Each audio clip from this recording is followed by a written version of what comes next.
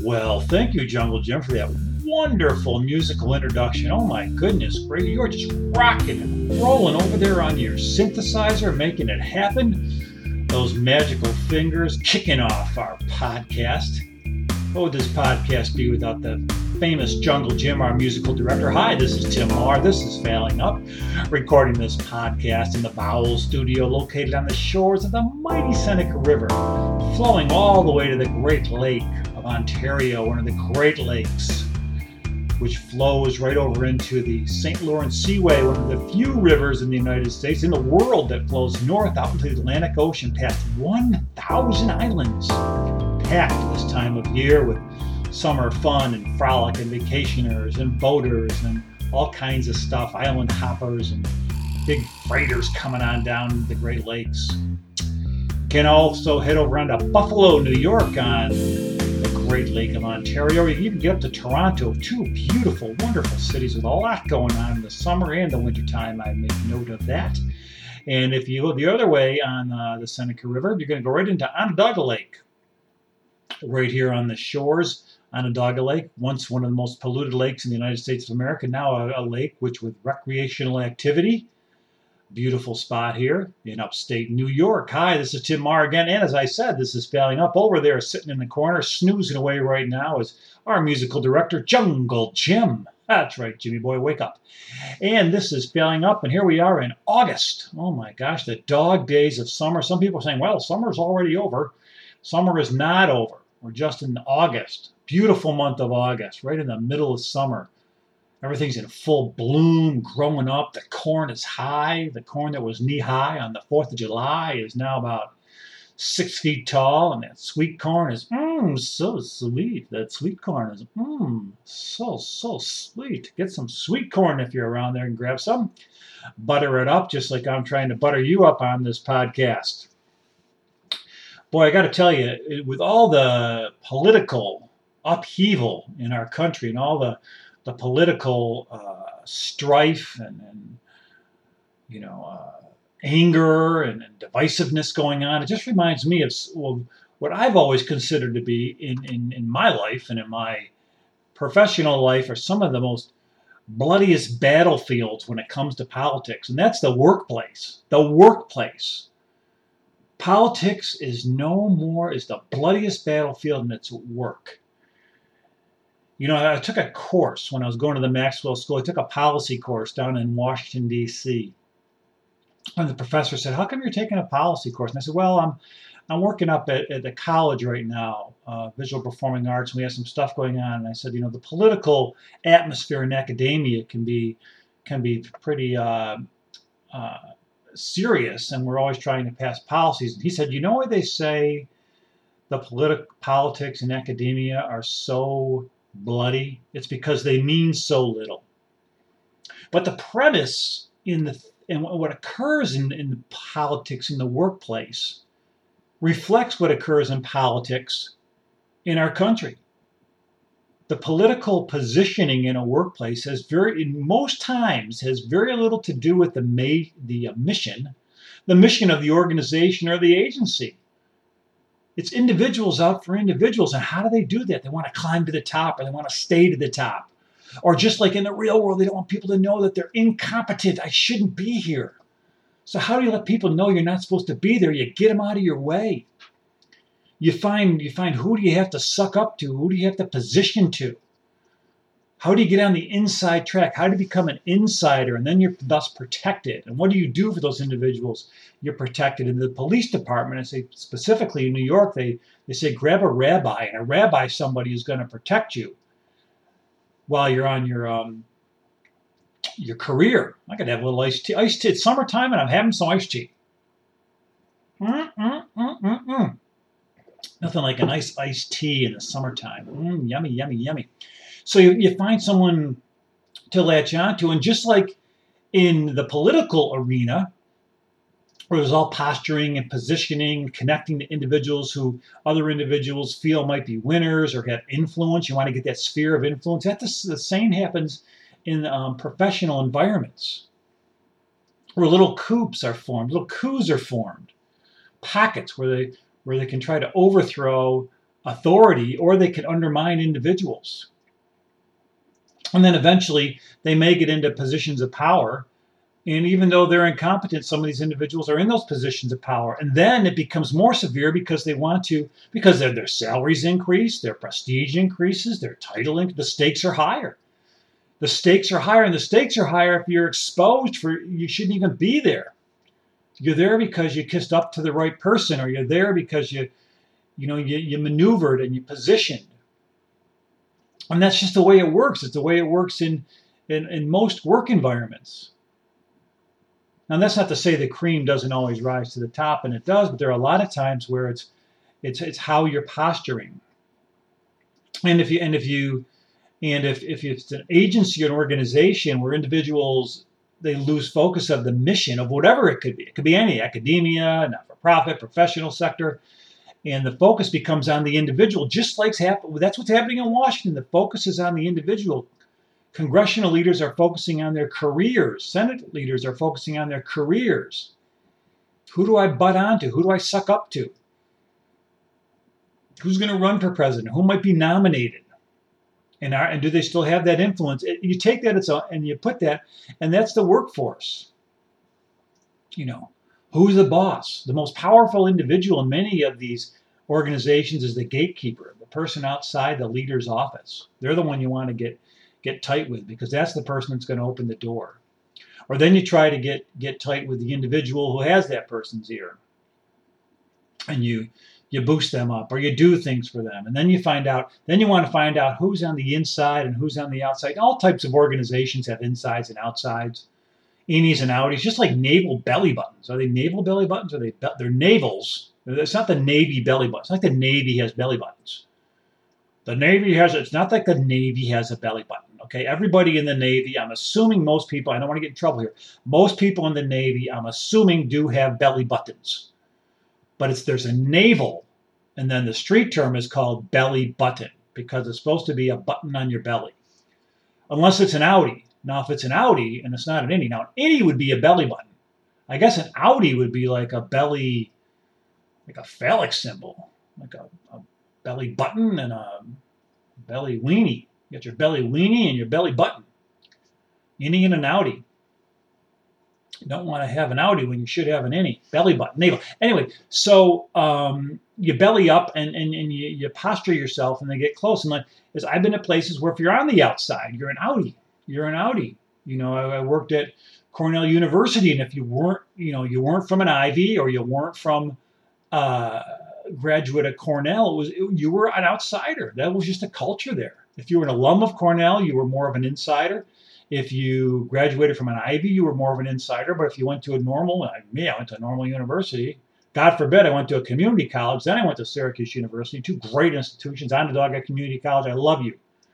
And Syracuse University, love you. Maxwell School, VPA, thank you. OCC, Radio TV, Vinny Spadafora, I love you guys. Love you, the late Vinny Spadafora, great man. But in any event, you're an outie when you're in that Ivy sector, and you got to figure out who am I gonna connect with? Who's gonna open the path? And what is the most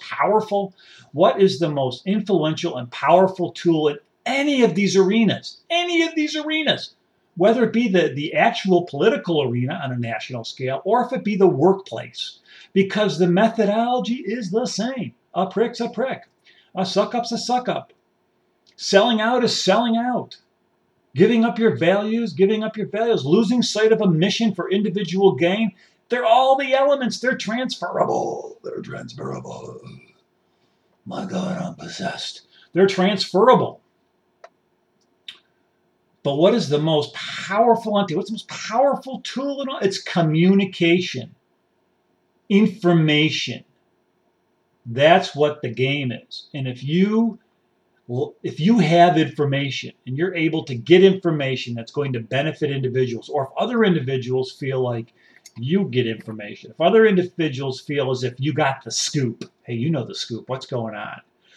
You know what's going on. And if you're able to let those above you, who you're trying to impress and endear and become an appendage to their appendix, you're going to say, I know this, I heard this. And that's how it begins. Information sharing, and then information perpetuation. Information perpetuation, not to be confused with information masturbation. Information masturbation is a whole different story.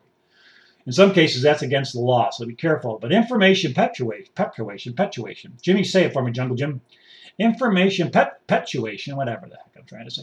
But information, and then how do you put that out? And there's all kinds of false information that goes out without accountability. Oh, so-and-so was this, and so. Do you know what's going on? Oh, I know what the theory is. I know what they're going to get rid of you, and they're going to get rid of you unless you do this. You got to get on this person's side, because if you're on this side, yeah. Oh, I hear there's going to be cutbacks. There's going to be. You got to. Yeah, trust me. I know. Stick close to me. That's power. That's the power base in any of these entities.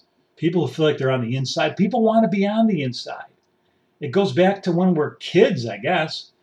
Everybody wants to be in the in crowd. Well, most people want to be. The cool kids, the real cool kids, are not in the in crowd. They don't even have a crowd. They're just them.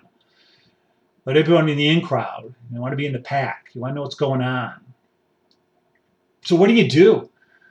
What do you do when all that's, you create individual value. That's what you do. You find a way to create individual. When I was at Syracuse University and all this was going on, I found a way to create individual value,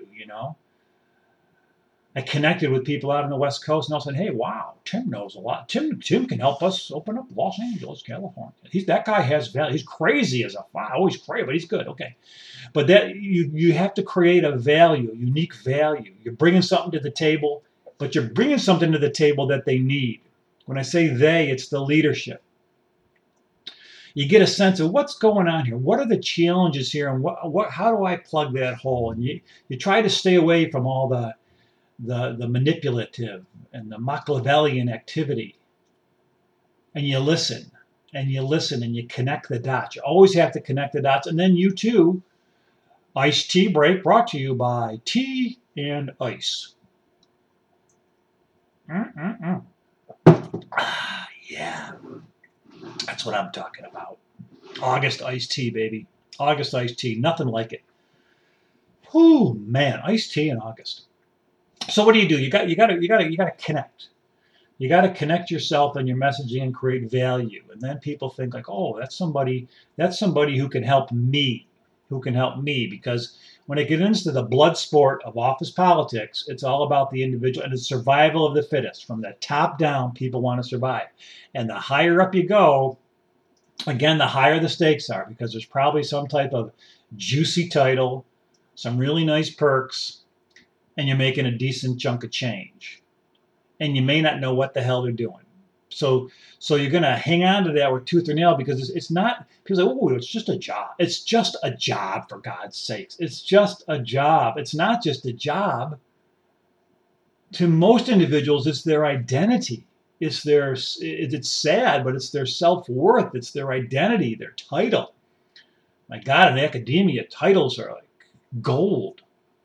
God help you if you're given. When I was made assistant dean at Syracuse University, a non-academic assistant dean, holy cow, you would have thought there was blasphemy. How can he become an assistant dean in this college?